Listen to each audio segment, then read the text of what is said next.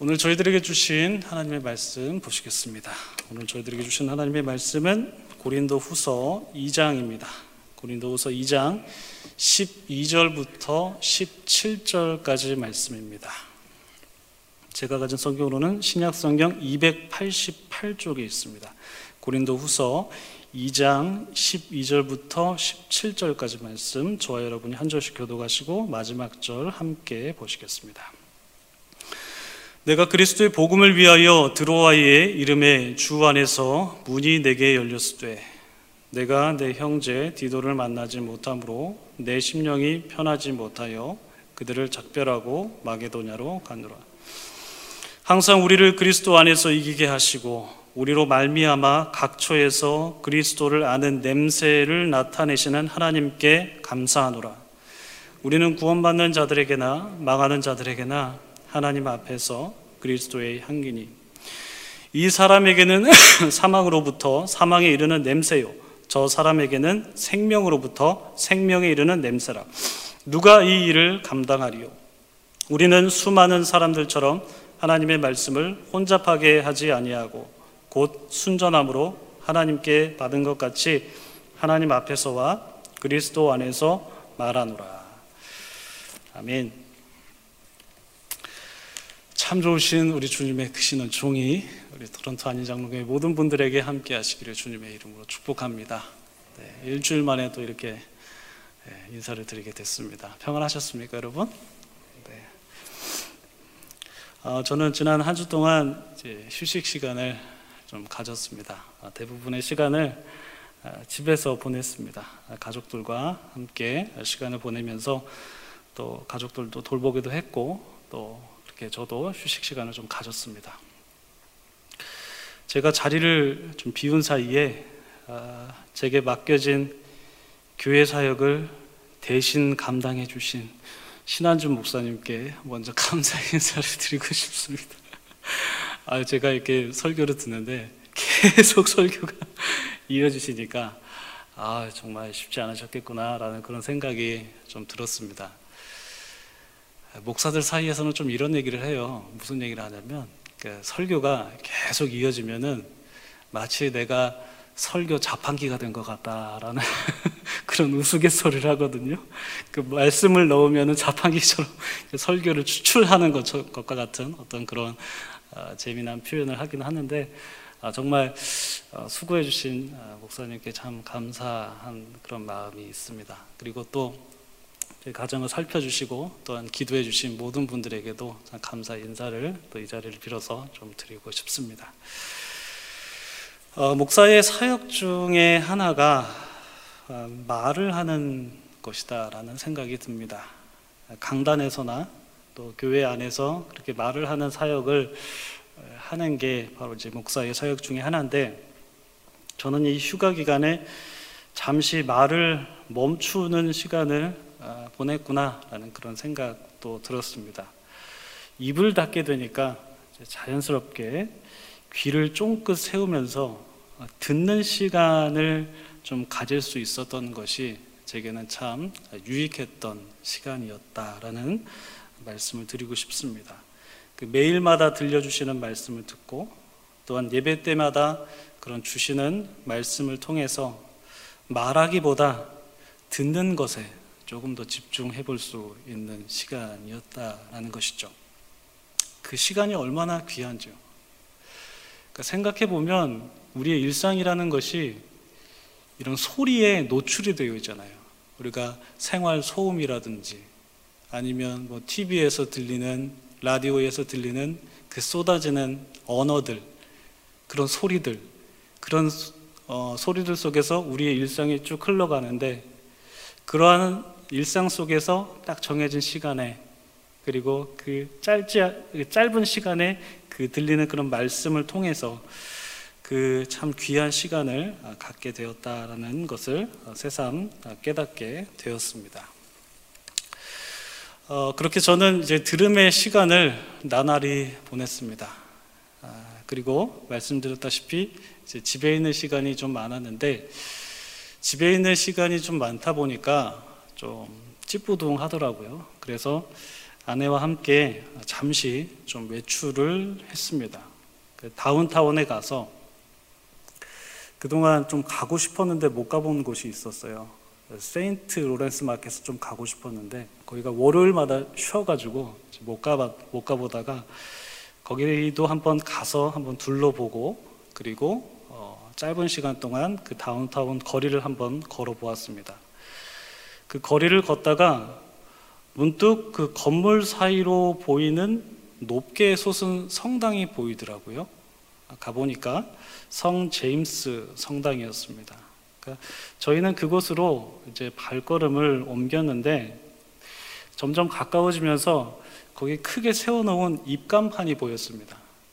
아마 free come이라고 적혀 있었던 것 같은데 자유롭게 들어갈 수 있다는 그런 글귀가 보여서 그냥 안심하고 들어가도 되겠구나 싶어서 성당 문 앞으로 딱 다가갔는데 한 번도 가보지 못한 곳이기도 했고 그리고 성당이 굉장히 크잖아요. 크니까 그 건물이 주는 그 위압감이라고 해야 될까요? 그래서 누구나 들어가도 되는데 쉽게 좀 약간 멈칫하는 어떤 그런 타이밍이 있었습니다. 근데 그럼에도 한번 좀 보고 싶어서 이렇게 문을 열어보았습니다. 그러니까 오래된 나무 문을 열고 성전 안에 들어갔는데 문을 열고 들어가자마자 그러니까 여러 가지 참 화려한 것들이 많더라고요. 시각을 자극시키는 것이 많았습니다. 스테인드 글라스도 있고 그리고 전면하고 돌아보니까 후면에 파이프가 이렇게 쭉 있더라고요. 파이프 오르간도 있고 그리고 이제 가톨릭 성당은 이 재단에 여러 가지 아이콘들도 있고 또 기물들도 있고 그렇잖아요. 그래서 그런 볼거리들도 있어서 제 시각을 굉장히 좀 자극시켰는데 그런데 들어가자마자 제 시각을 자극시키는 것보다 더 먼저 제 자극시키는 감각은 시각이 아니라 바로 후각이었습니다. 딱 오래된 문을 열자마자 그 공간 안에서 풍기는 그 향기가 굉장히 되게 좋더라고요. 그러니까 오래된 나무에서 나는 그 향기. 그러니까 굉장히 오래된 성당이니까 그 성당의 의자들도 굉장히 오래됐잖아요.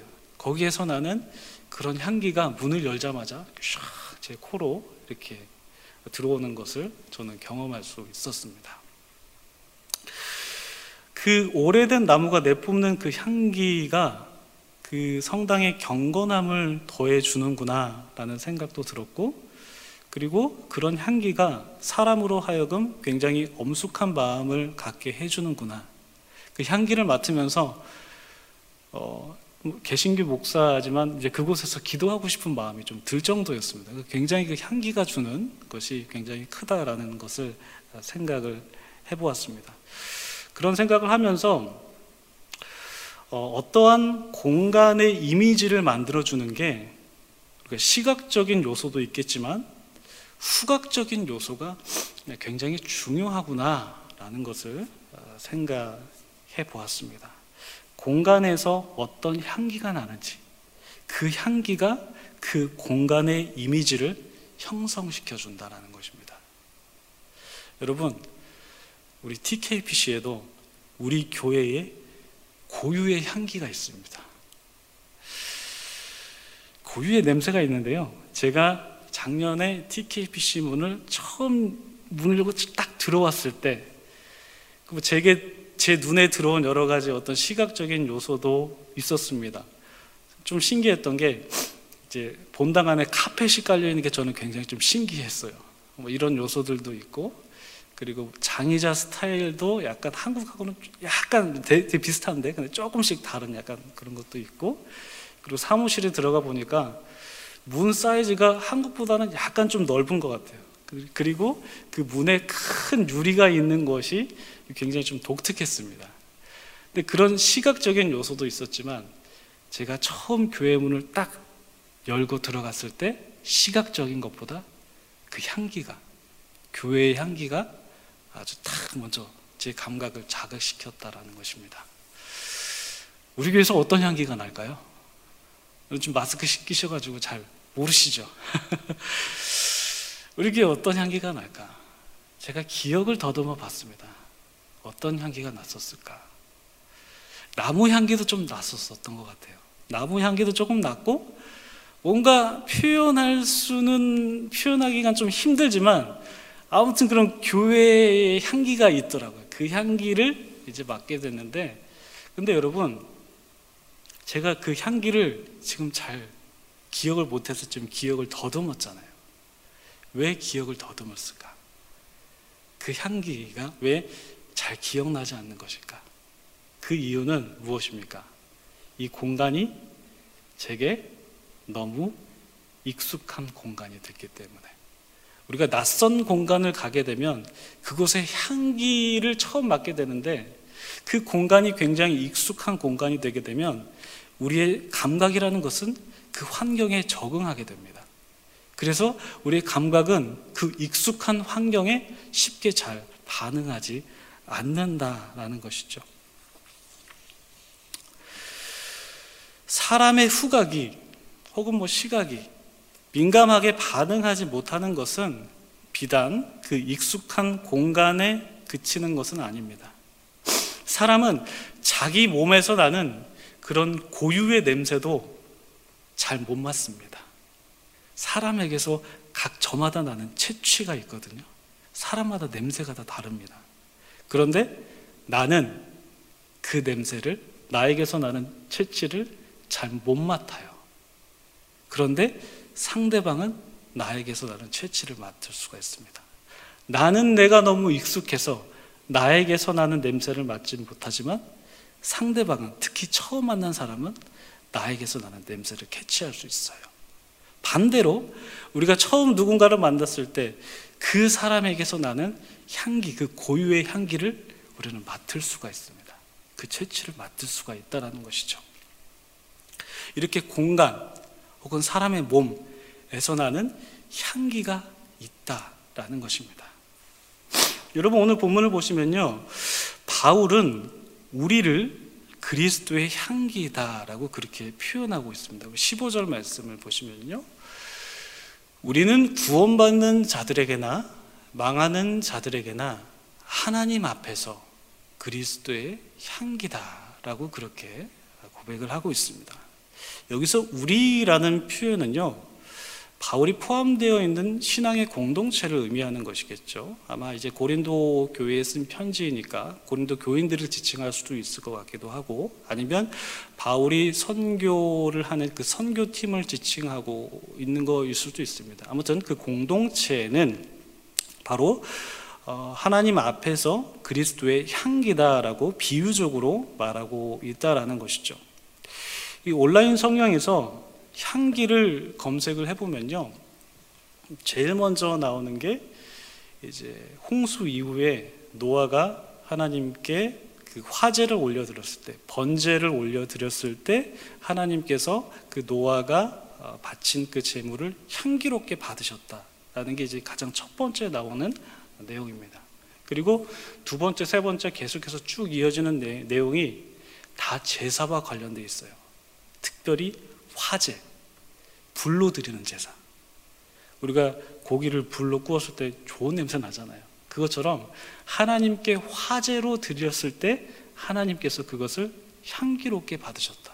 그러니까 향기라는 키워드는 구약 성경에서 특별히 아가서를 좀 제외하고 거의 대부분의 본문에서는 제사와 관련되어 있다라는 것입니다. 하나님께서 그 향기를 맡으셨다라는 개념으로 쓰였다라는 것이죠. 그래서 학자들은 바울이 그러한 개념을 가지고 이 향기라는 표현을 썼다라고 말합니다. 바울이 우리는 하나님 앞에서 그리스도의 향기다라고 표현한 이유는 우리는 하나님께 드리는 향기로운 제물과 같다라는 그런 의미를 담고 있다라고 볼 수가 있다라는 것이죠. 그런데 여러분, 우리가 이 구절을 좀 묵상해 보면 우리는 향기예요. 바울의 공동체는 향기예요. 근데 그 향기는 누가 맡습니까? 내가 맡는 게 아니라, 그 공동체가 맡는 게 아니라 바로 하나님이 맡는다라는 것입니다. 향기의 존재는 우리지만 그 향기를 맡는 대상은 바로 하나님이다라는 것이죠. 바울은 우리는 하나님 앞에서 그리스도의 향기라고 했는데, 제의적인 관점에서 바라본 그 향기는 우리가 그 향기를 맡는 게 아니라 하나님께서 그 향기를 맡는다라는 것입니다. 이것은 마치 우리가 우리 몸에서 나는 채취를 맡을 수 없고 다른 사람이 우리 몸에서 나는 채취를 맡는 것과 비슷합니다. 향기를 내뿜는 주체는 그 향기를 잘 못 맡습니다. 그러나 그 향기는 바로 그 객체가 맡는다는 것이죠. 향기의 주체가 맡는 게 아니라 나 외에 다른 대상이 그 향기를 맡게 된다라는 것입니다. 그래서 바울이 우리는 그리스도의 향기라고 했을 때, 그리스도의 향기를 내는 우리라는 주체는 그 향기를 맡지 못합니다. 그 향기를 맡는 분은 향기를 내는 주체가 아니라 바로 객체인 하나님께서 맡으신다라는 것이죠. 이 우리라고 표현된 바울의 그 공동체를 우리 Tkpc 공동체로 적용시켜 볼까요? 여러분, 우리 모두는, 우리 Tkpc의 공동체는 바울의 공동체처럼 우리도 그리스도의 향기입니다. 우리는 그리스도의 향기를 내는 향기의 주체입니다. 이 말인즉슨 우리가 내뿜는 그리스도의 향기를, 여러분, 우리는 그 향기를 맡을 수가 없어요. 우리 공동체가 내뿜는 그리스도의 향기를 우리는 못 맡습니다. 사람 몸에서 나는 채취를 자기가 못 맡는 것처럼 우리 공동체가 내는 그리스도의 향기를 우리가 맡는 게 아니라 하나님께서 그 향기를 맡는다라고 우리는 생각해 볼 수 있다는 것이죠. 더 나아가서 우리 안에서 그리스도의 향기가 나는지 나지 않는지 그 향기를 맡아서 판단하실 분은 바로 우리가 아니라 하나님이다 라는 것입니다. 여러분, 오늘 설교 제목은요, 공간이 향기를 내뿜도록, 이렇게 한번 정해봤습니다. 오늘 공간에 대해서 좀 얘기를 해보고 싶어요. 왜냐면 제가 한 주 동안 휴가 기간 보내면서 수요일날 설교인데 어떤 설교를 해야 될까 기도하면서 고민하고 있던 차에 신한주 목사님께서 지난주 수요일날 그 시간에 대해서 좀 말씀을 해주셔서 또 시간하고 어울리는 게 또 공간이지 않습니까? 이 공간에 대해서 한번 좀 말씀을 나눠보면 좋겠다 해서 이 공간을 한번 좀 묵상해 보았습니다. 근데 오늘 말씀을 좀 확장시켜서 공간이라는 개념을 좀 적용시키면 좋겠다라는 생각을 해봤습니다. 여러분, 공간의 향기를 채우는 것은 그 공간에 있는 사물들이 내뿜는 그 향기가 종합돼서 이 공간 안에서 향기가 나는 것입니다. 나무의 향기, 그리고 이런 사물들의 향기, 그리고 사람들의 향기, 그 향기가 종합돼서 이 Tkpc의 공간의 향기를 만들어내는 겁니다. 그러니까 어느 공간이든지 다 마찬가지예요. 그 공간 안에는 그 공간 안에 있는 사물과 혹은 사람이 만들어낸다라는 것이죠. 향기를 말입니다.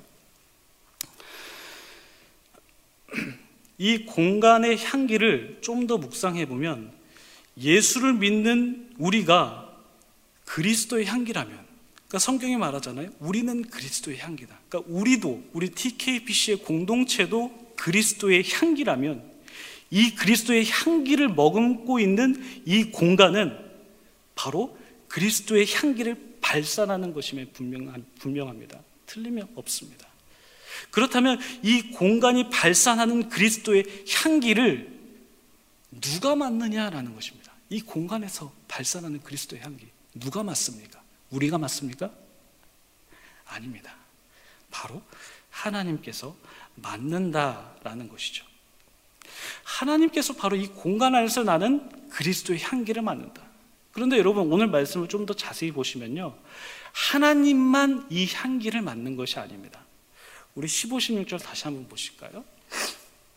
우리는 구원받는 자들에게나 망하는 자들에게나 하나님 앞에서 그리스도의 향기니 이 사람에게는 사망으로부터 사망에 이르는 냄새요, 저 사람에게는 생명으로부터 생명에 이르는 냄새다. 자, 여러분, 이 구절을 공동번역에서는 이렇게 번역합니다. 공동번역입니다. 이 향기는 구원받을 사람에게나 멸망당할 사람에게나 다 같이 풍겨나가지만, 그러니까 향기를 맡는 그 대상이 하나님뿐만 아니라 사람에게도 해당된다라는 것이죠. 멸망당한 사람에게는 역겨운 죽음의 약취가 되고 구원받을 사람에게는 감미로운 생명의 향기가 된다라고 그렇게 말씀하고 있습니다.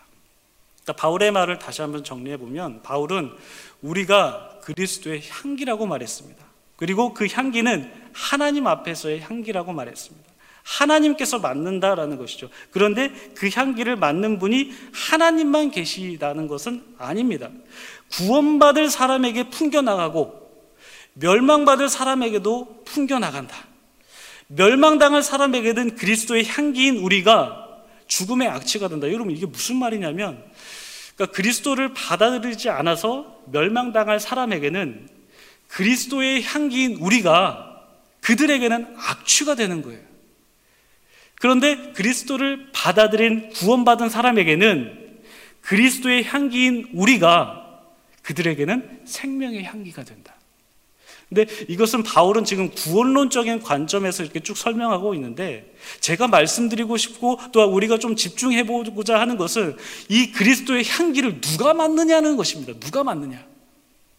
향기의 주체가 맡느냐? 아니다. 하나님이 맡고 다른 사람이 맡는다. 내 몸에서 나는 향기를 내가 맡을 수 없고 다른 사람이 맡는 것처럼, 이 공동체에서 나는 그리스도의 향기를 우리가 맡는 게 아니라 다른 사람이 맡는다.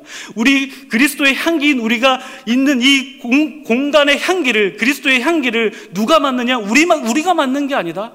다른 사람이 맡는다 라는 것을 좀 집중해 보자라는 것입니다.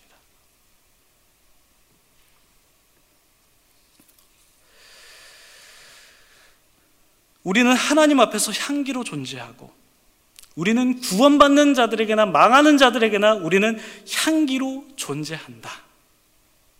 바울은 구원론적인 관점에서 말씀드렸다라고 반복해서 말씀을 드리는데, 바로 우리는 이런 우리가 향기를 내뿜고 그 향기를 다른 사람들이 맡는다라는 것에 좀 더 집중을 해보자라는 것입니다. 그래서 여러분, 우리가 점유하고 있는 이 공간이 어떻게 하면 그리스도의 향기가 될 수 있을지 우리는 좀 고민을 해봐야 된다는 것입니다.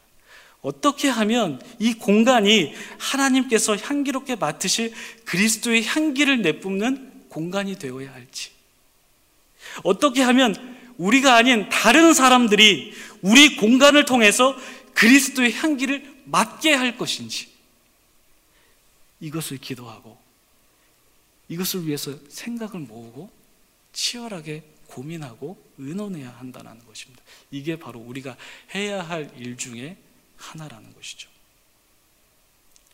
여러분, 이 일을 감당하기 위해서는 제물이 번제로 드려지는 것처럼, 그래서 그 제물이 하나님께 향기가 되었던 것처럼, 그 번제처럼 하나님께 드려지는 희생 제물이 될 수도 있습니다. 희생이 필요할 수도 있다라는 말입니다. 또한 예수님의 발에 적신 그 향유가 담긴 그 향유 옥합이 깨트렸을 때에 그 공간에 향기가 가득했던 것처럼 우리가 깨트려야 되는 것이 있을 수 있습니다. 그것이 고정관념이 됐든 아니면 전통으로 착각했던 우리의 인습과 관습이 됐던, 그것을 기도하고 고민해보는 시간이 필요하다라는 것입니다. 여러분, 최근 벌어진 PCC 이슈를 우리가 한번 좀 생각해 볼까요? 우리 교회가 PCC에 남아 있다라는 그런 것 때문에 받는 비판 중에 하나가 여러분 무엇입니까? 우리 교회가 건물 때문에 남아있다, 건물 때문에 PCC에 남아있다라는 그런 비판의 목소리가 있습니다. 이 공간을 포기할 수 없어서 PCC에 남아있다라는 그런 비판의 목소리가 있다라는 것입니다. 개별적으로 아닐 수도 있습니다. 각자 남아있는 이유가 다르기 때문에 아닐 수도 있습니다. 그렇지만 아니라고 해도, 그 이유가 전부가 아니라고 해도 이 공간 때문에 우리가 남아있다라는 어떤 그런 비판의 목소리가 있다라는 것이죠. 근데 여러분, 우리가 이 목소리에 우리는 어떻게 반응을 해야 될 것인가?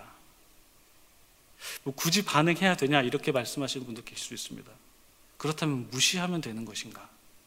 아니면 변호해야 되는 것인가? 아니면 이러한 비판의 목소리 우리가 적절한 대응을 취해야 할 것인가? 여러분, 홈페이지에 게재된 PCC 이슈에 대한 우리의 생각에는 이런 글귀가 적혀져 있습니다.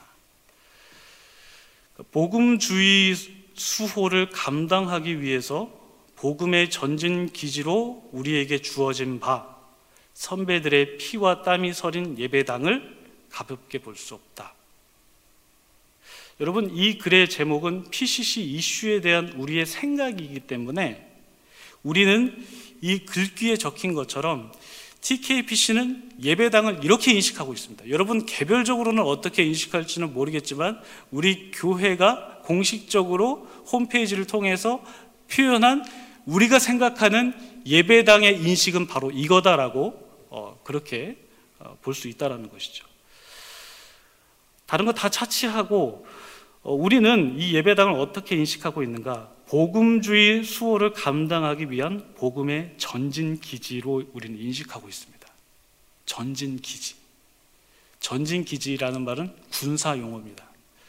군사작전을 지원하기 위해서 어떻게 하면 우리 군대가 잘 그 전쟁을 치를 수 있을까? 그 군사작전을 지원하기 위한 근거지가 바로 전진기지입니다. 이 전진기지의 역할은 지원을 하는 것이기 때문에 전진기지의 목적과 그 에너지의 방향은 안쪽이 아닙니다. 바깥쪽입니다. 복음주의 수호를 감당하기 위해서 복음의 전진기지 역할을 하는 그 예배당의 목적과 그 에너지의 방향도 마찬가지겠죠. 이 예배당의 목적은 복음주의를 수호하기 위해서 그 에너지의 방향이 안쪽이 아니라 바깥쪽이라는 것입니다. 외부로 향해 있다는 것입니다. 그것이 여러분들이 인식하고 있는 예배당의 개념입니다. 그 일을 감당하기 위해서 에너지를 안쪽으로 모을 수는 있겠지만 그 모으는 이유도 궁극적으로는 그 에너지를 바깥으로 향하기 위해서 이 공간이 존재한다는 것입니다. 여러분, 이것은 마치 향기의 속성과 비슷합니다. 여러분, 향기는 그 냄새를 응축시키는 것에 의미가 있는 게 아닙니다. 그 향기를 발산하는 데서 그 향기로서의 의미가 있는 것입니다. 따라서 우리가 이 예배당을 복음의 전진기지로 인식한다라는 것을 예배당의 에너지가 밖으로 향해 있다라는 것을 인식한다라는 것이고, 이것은 곧 예배당이 향기처럼 밖으로 그 향을 발산시키는 그리스도의 향기로 만들겠다라는 인식과 의지가 있다라는 것으로 보인다라는 것이죠. 여러분은 이 공간을 그리스도의 향기로 만드실 의지가 있으십니까?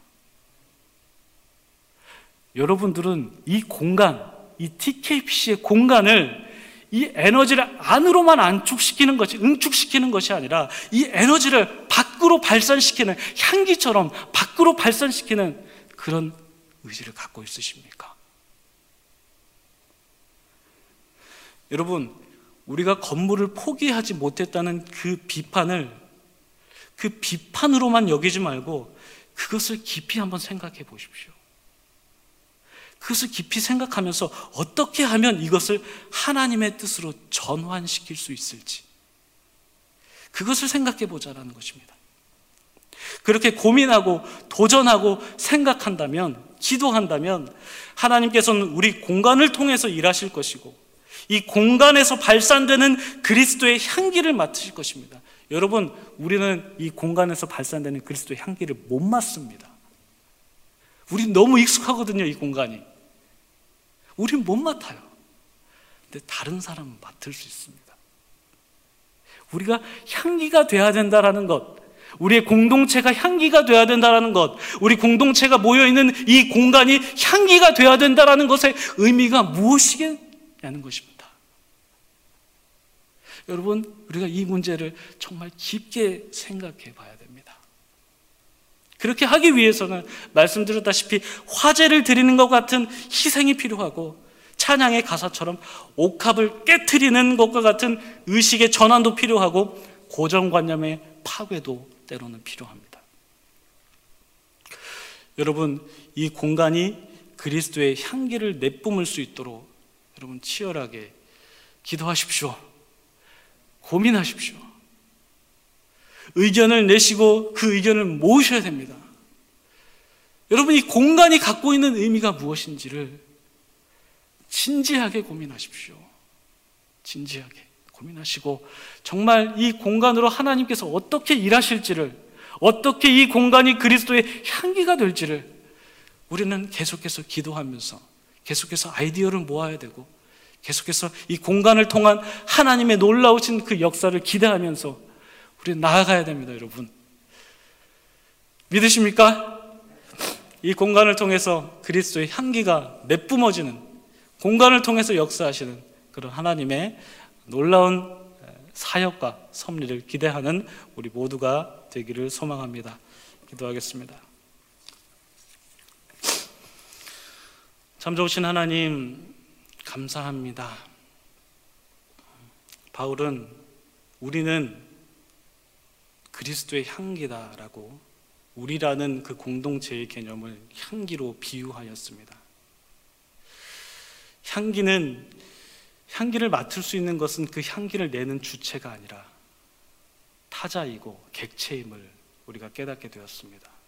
그 향기를 맡는 분은 하나님이시고 그 향기를 맡는 사람들은 내가 아닌 타인임을 우리는 생각해 보았습니다. 우리에게 익숙한 공간에서 나는 향기를 우리는 인식할 수 없는 것처럼 우리 안에서 나는 그리스도의 향기를 어쩌면 우리는 인식할 수 없을지도 모르겠습니다. 그러나 그 향기를 인식하고 그 향기를 맡을 수 있는 분은 하나님이시고 우리가 아닌 다른 타자일 수도 있겠다라는 생각을 해보았습니다. 하나님, 우리 공동체를 통해서 주님께서 어떻게 일하실 것인지, 또한 우리 공동체가 담겨있는 이 공간을 통해서 하나님께서 어떻게 일하실 것인지 기대하는 마음을 갖게 하시고 치열하게 고민하게 하시고 찬양의 가사처럼 옥합이 깨져야 그 공간 안에 향기가 풍기는 것처럼 혹 우리 안에 있는 고정관념이 깨져야 되는 고정관념은 없는지, 깨져야 되는 인습은 없는지를 고민하면서 나아가는 우리가 될 수 있도록 도와주시옵소서. 하나님께서 맡기신 사명이 무엇인지 진지하게 고민해보고 고찰하고 나아가는 우리 토론토 한인장로교의 모든 공동체가 될 수 있도록 주께서 함께하여 주시옵소서. 감사드리며 예수님의 이름으로 기도드립니다. 아멘.